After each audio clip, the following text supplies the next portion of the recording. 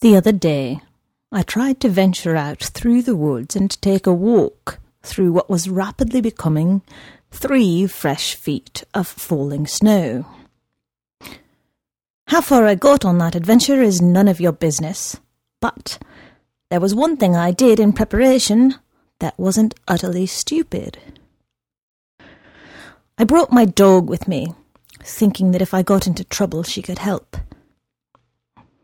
Now, after the fact, I realised that, had I fallen and broken a leg and gotten stuck in a snowbank and attacked by coyotes, this dog wouldn't lassie me to safety or anything like that. At best, it would mean she wouldn't urinate inside when I didn't turn up several hours later to let her out. But I had spent a month trying to figure out which Lydia Millett story to read to you. And that experience gave me the answer. Good for us. Good evening. It's Saturday, the 27th of February, 2010, and it's Miet's Bedtime Story Podcast. Sir Henry, by Lydia Millett. The dog was serious, always had been. No room for levity. Those around him might be light-hearted. Often they laughed, sometimes even at his expense. The miniature size, bouncing gait, flopping ears. He was a dachshund. Not his fault. You were what you were. He would have preferred the aspect of an Alsatian, possibly a Norwegian elkhound. He viewed himself as one of these large and elegant breeds. This much could be seen by the naked eye, and the dog walker saw it. The dog walker was also serious, a loner, except for dogs. He prided himself on his work. He had no patience for moonlighters, for the giddy girls talking on their cell phones as they tottered through Sheep Meadow with 7 different-sized purebreds on as many leashes, jerking them this way and that, and then screeching in indignation when the dogs became confused. He had once seen such a girl get 2 fingers ripped off. He'd called 911 himself. It was an ugly scene. The paramedics recovered the fingers, snarled up in leather and nylon, but the hand had been twisted so roughly they predicted it would never work right. The girl herself had passed out long before the ambulance got there. Turned out she was pre-med at Columbia. 2 of the dogs were also injured. Their mutual aggression had caused the accident in the first place. He had seen it coming all the way from the carousel. The dogs straining and nipping at each other. The girl on her phone with the leashes tangled around her left hand. Himself, he was a professional with exacting standards. He made an excellent living. He had subcontractors, yes, but all of them were vet techs, trainers or groomers at the very least. None were college girls who took the job literally, expecting it to be a simple walk in the park. The dog walker gave his charges respect as he saw fit. Some did not deserve it, and they did not receive it. To these frivolous or problem dogs he gave only the curt note of discipline. His favourite dogs had a sense of dignity. Theirs was a mutual approbation. Sir Henry was one of these. The owner travelled constantly, often in Europe, Asia, or South America, all over. He was a performer of some kind, in show business. When he was in town, he spent most of his time at the gym, maintaining his physique, tanning, shopping, or seeking photo opportunities. The dog walker barely registered him. The dog walker went to get Sir Henry 3 times a day, rain or shine. Henry seldom went out otherwise. The odd trip with one of the girls when they were home from school, or the wife on the rare occasion when she was not, like the entertainer, at the gym or shopping. Now and then, if he found himself at loose ends for 20 minutes or so, the entertainer paraded with Sir Henry personally, scoping the park for other celebs to do the meet and greet with. In the puppy days, he had taken Sir Henry out frequently, but the puppy days had passed.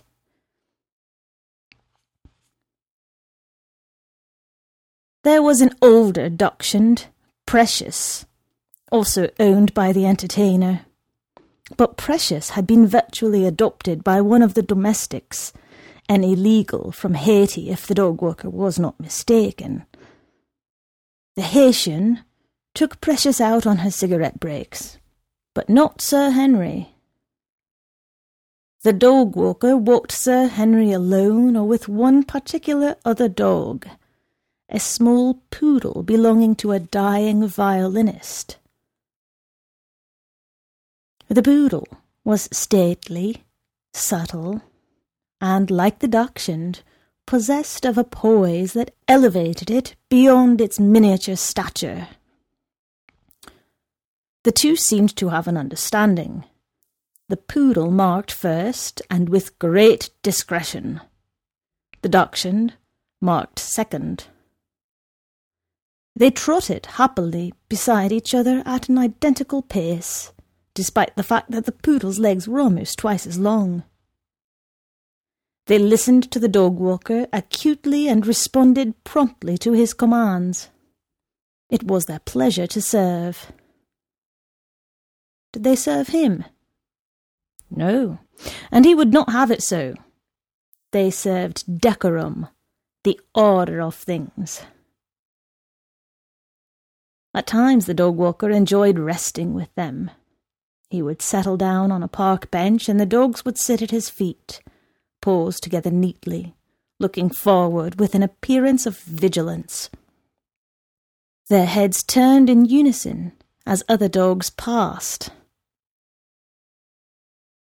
When it was morning, noon and night, of course, as it was with Sir Henry, it was no longer merely walking. The dog walker was in loco parentis. It was he who had discovered the bladder infection, the flea eggs. It was he who had recommended a vet, a diet, routine.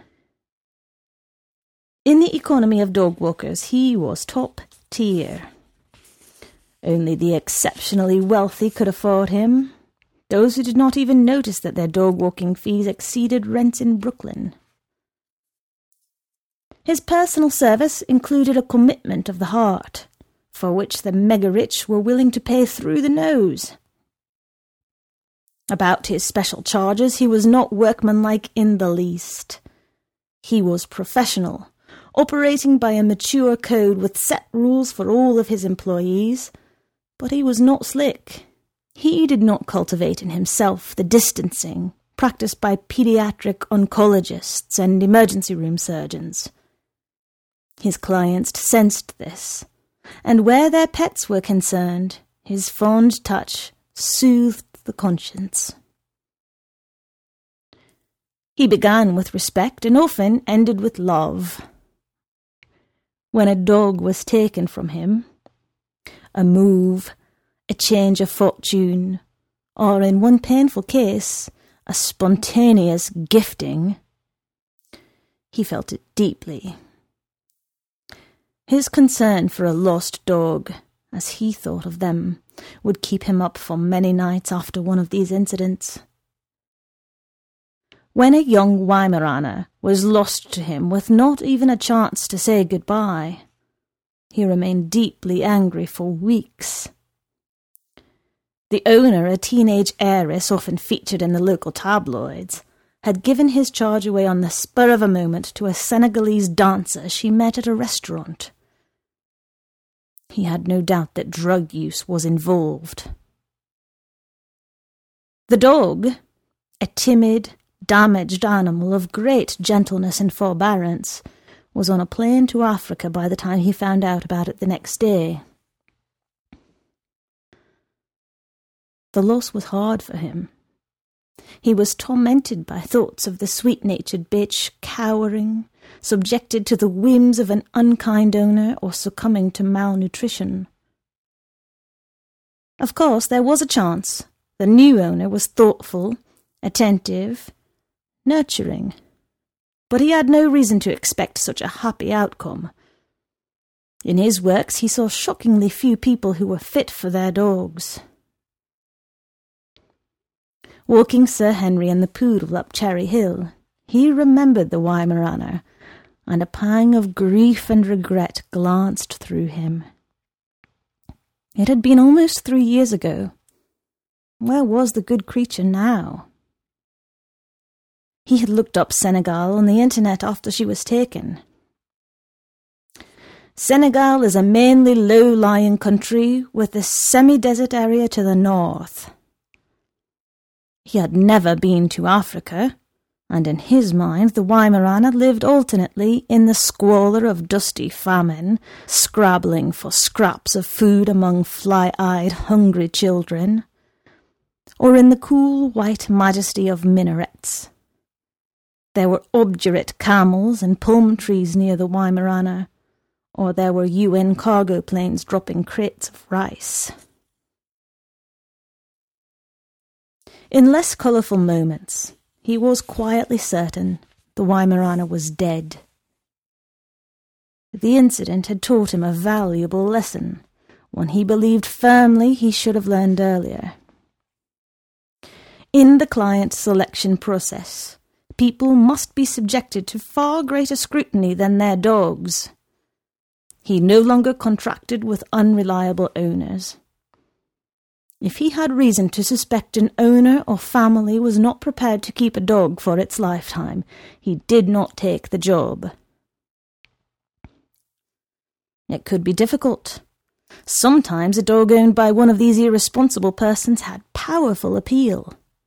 Grace, sensitivity, an air of loneliness. But the risk was too great. He made himself walk away from these dogs. Sir Henry emitted one short bark, and he and the poodle stopped and stood, tails wagging, pointing to the left. The dog-walker stopped too. There was the violinist, wrapped in blankets, seated under a tree in his wheelchair, with his attendant and an oxygen tank. The dog-walker was surprised. As far as he knew, the violinist, who was at the end stage of a long cancer, never came out of his penthouse any more. The place had a large wraparound terrace from which the East River could be seen. There were potted trees and even a small lawn on this terrace, where the poodle spent much of its time. "Blackie," said the violinist in his weak, rasping voice, and the dog-walker obediently let the two dogs approach. "A surprise," said the dog-walker. He was not skilled at small talk. "Figured I should take one last stroll in the park," said the violinist, and smiled. "Come here, Blackie." The dog-walker handed the poodle's leash to the attendant, and Blackie jumped up into his owner's lap. The old man winced, but petted the poodle with a bone-stiff hand. "I need to know what will happen to her," said the violinist, "when I die." The dog-walker felt embarrassed. death was an intimate subject. Yet it was close, and the violinist was quite right to plan for his dog. Difficult, he offered. I wonder if I were to establish a trust, ample provisions financially, would you consider? The dog walker, surprised again, looked to the attendant who was holding the leash. She had a beseeching look on her face, and for a minute he did not know how to take this. Finally, he decided the look meant the violinist would not be able to bear a flat-out refusal. Let me think, he said, stalling. It was not in his code. Think fast, said the violinist, though he was still smiling. I will think about it overnight, said the dog walker. You like Blackie, said the violinist, a quaver in his voice. Right? Don't you like her? The dog walker felt a terrible pity enfold him. Of course I do, he said quickly. She is among my favourites. The violinist, on the brink of tears, bent his head to his dog, petting her softly and rapidly as she patiently withstood the onslaught. His attendant shaded her own eyes and blinked into the distance. I am very attached to Blackie, the dog walker bumbled on. But the adoption of dogs is against my policy. Please give me till tomorrow. Okay, said the violinist, and attempted to smile again. I'll try not to kick the bucket before then. I would take her, explained the attendant, apologetic, but I just can't. She handed back the leash, and Blackie jumped off the lap. We'll see you back at the apartment, called the attendant after him. They had more than half an hour left on the circuit. As the dogs trotted in front of him, he saw Sir Henry turn back to the violinist, checking up on him. If he accepted the dog, in a clear violation of established protocol, would his principles erode? Would he end up an eccentric with an apartment full of abandoned pets? By preferring dogs to humans, he put himself at risk. Myopia on the part of his fellow citizens, of course, since dogs were so clearly their moral superiors. Still, he did not wish to be stigmatized. As they neared the 72nd Street entrance, he saw children approaching, delighted. Children were a matter of policy also. He only allowed the quiet ones to touch his charges, and he preferred the females. Males made sudden movements, capered foolishly, and often taunted. He stopped now, for these were two melancholy slips of girls with round eyes. "May I pet him, please?" asked one of them, and suspended a hand in the air over Sir Henry's head. Sir Henry welcomed it. Girls reminded him of the entertainer's daughters, the dog-walker thought. Two blonde girls who had caressed him constantly when he was only 3 months old, but now seemed unaware of his existence. Himself, he was preoccupied. This was a critical decision. His mind wandered as the girls leaned down. He gazed in their direction, but he did not see them clearly. Bent pink forms with sunlight on wavy hair. If he owned the poodle himself, he could walk the dogs like this every day, the Dachshund and Blackie. Sir Henry was most contented in the poodle's presence. "You get away," said a woman harshly to the girls. She wore tight leather pants and held a phone to her ear. They could bite. They're dirty. They are cleaner than you are, said the dog walker softly, and they never bite nice little girls. Only mean old witches. Right now, snapped the woman. Thanks, mister, said the elder girl, and turned with longing at Sir Henry as the woman tugged at her arm. He was often grateful that dogs had little useful language. Still, they understood tone. The leather pants woman had slightly offended them, he suspected, a tell-tale lowering of their heads as they made for the gate. Dogs had an ear for the meaning in voice. "Oh, my God," said a fat man in front of them on the path, pointing, and laughed. "It's David Hasselhoff."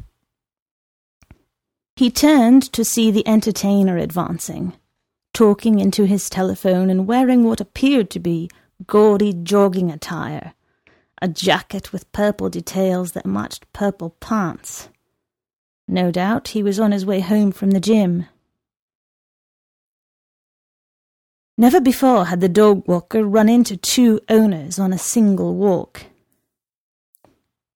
Yeah, said David Hasselhoff on the phone.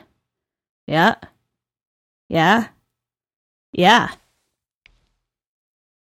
As he passed them, he winked at the dog walker, then swooped down, not stopping to chuck Sir Henry on the chin. "Hey there, little buddy." The dog walker watched his back receding, ogled by various passers-by. With his free hand, the entertainer saluted them jauntily. "The Hoff," said one, smirking. "They love him in Germany," said another. The dog walker recalled hearing people on the sidewalk discuss the violinist also. He did a recording for Deutsche Grammophon, the Tchaikovsky concerto in D, that actually broke my heart. It was rare that he considered the lives of owners beyond their animals. To him they were dog neglectors most of all. And yet where would he be without this neglect? The violinist, of course, could not be blamed in the least.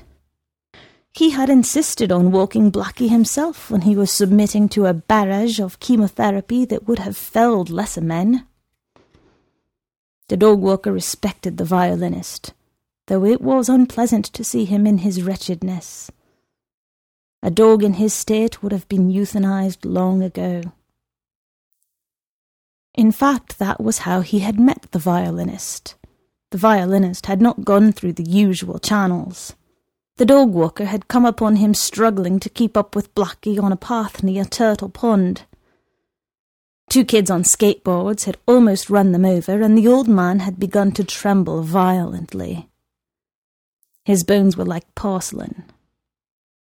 Worse, one of the kids had called Blackie a faggot dog as he swooped away on his board. At that time, the poodle had sported an unfortunate continental clip with hip rosettes. Later, the dog walker had persuaded the violinist to switch to a basic lamb.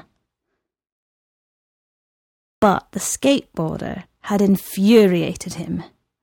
Not the words, but what was behind them, the malice directed at the dog. A senseless meanness of spirit. The poodle had never done anything to hurt the kid. He had guided the frail old man to a ledge where he could sit, and from then on the poodle had been one of his charges. He imagined telling the violinist he could not take Blackie. In his mind he went over the conversation as he stood with the dogs. They were waiting for a walk signal. "I'm sorry," he would say, "but if I took in all the dogs, even all the dogs I like best, I would be a pet shelter, not a dog walker. The violinist would gaze at him sadly with his watery blue eyes. In his youth, the attendant had said, the violinist had been quite handsome, and she'd shown him a black and white photograph. The violinist had survived a death camp, Stalin. Now his skin was like paper, his teeth yellow. Can't you make an exception? The violinist might ask. I would like nothing more than to take Blackie in, he could say. But all I can do is help to find a new family for him. Allow me to do that at least. What bothered him was that the violinist had been so good to his dog. Such goodness should be rewarded. If he did not take the poodle, chances were he would never see him again, once the violinist was out of the picture. The poodle would live out the rest of his days with someone who did not care for him as the violinist had. Blackie would be broken-hearted and Sir Henry would be bereft. Of course, even he, the dog-walker, could not promise to bestow upon the poodle the violinist's brand of solitary, desperate cherishing. But with him at least the poodle would be assured of a dignified life, a steady stream of affection. At his feet the poodle looked up at him. I should be talking to you about this, said the dog-walker. It's not right, is it? You don't have a say in the matter at all. No, he did not. Dogs were the martyrs of the human race. The light turned and the three of them stepped into the crosswalk. Forward. The brightness of the day was upon them. He was lucky, he thought, with a sudden soar of hope. Here he was with his two favourite dogs, walking them at a perfect pace for all three. Neatly they jumped up onto the curb. They did not pull him, and he did not pull them. Could you go forward forever, with your dogs at your side? What if he just kept going, across the city, over the bridge, walking perfectly until darkness fell over the country? Sometimes he wished he could gather all the dogs he loved most and walk off the end of the world with them. When a dog was put to sleep, its chin simply dropped softly onto its paws. It looked up at you with the same trusting eyes it had fixed on you since it was very young. At the violinist's building, he nodded at the doorman. There was a noisy crowd in the elevator, a birthday party of children with conical hats and clownish face paint. He let them cluster and hug the dogs. The dogs licked them. The attendant opened the penthouse door for him. You beat me here, he told her. Usually he did not attempt these minor exchanges, but he was nervous and needed to fill the space. Poor Blackie, she said as he unclipped the leash and hung it. She knelt down and leaned her face against the dog's curly flank. My husband's allergic to dogs. It's really bad. I mean, he breaks out in rashes, he gets asthma attacks, nothing helps. Otherwise, I feel so bad I can't keep Blackie in the family. The dog walker stared at her, a realization dawning. It was almost 2 years now that he had worked for them, and it had never occurred to him that she was the violinist's daughter. He had assumed she was paid for her services. "What's wrong?" asked the daughter. "Is something the matter?" "Oh, no," he said and shook his head. "Nothing. I'm going to sleep on it." This time the elevator was empty. It had mirrors on every wall, and he watched the long line of reflections as they descended, he and Sir Henry. In the mirror, he saw infinite dogs lie down.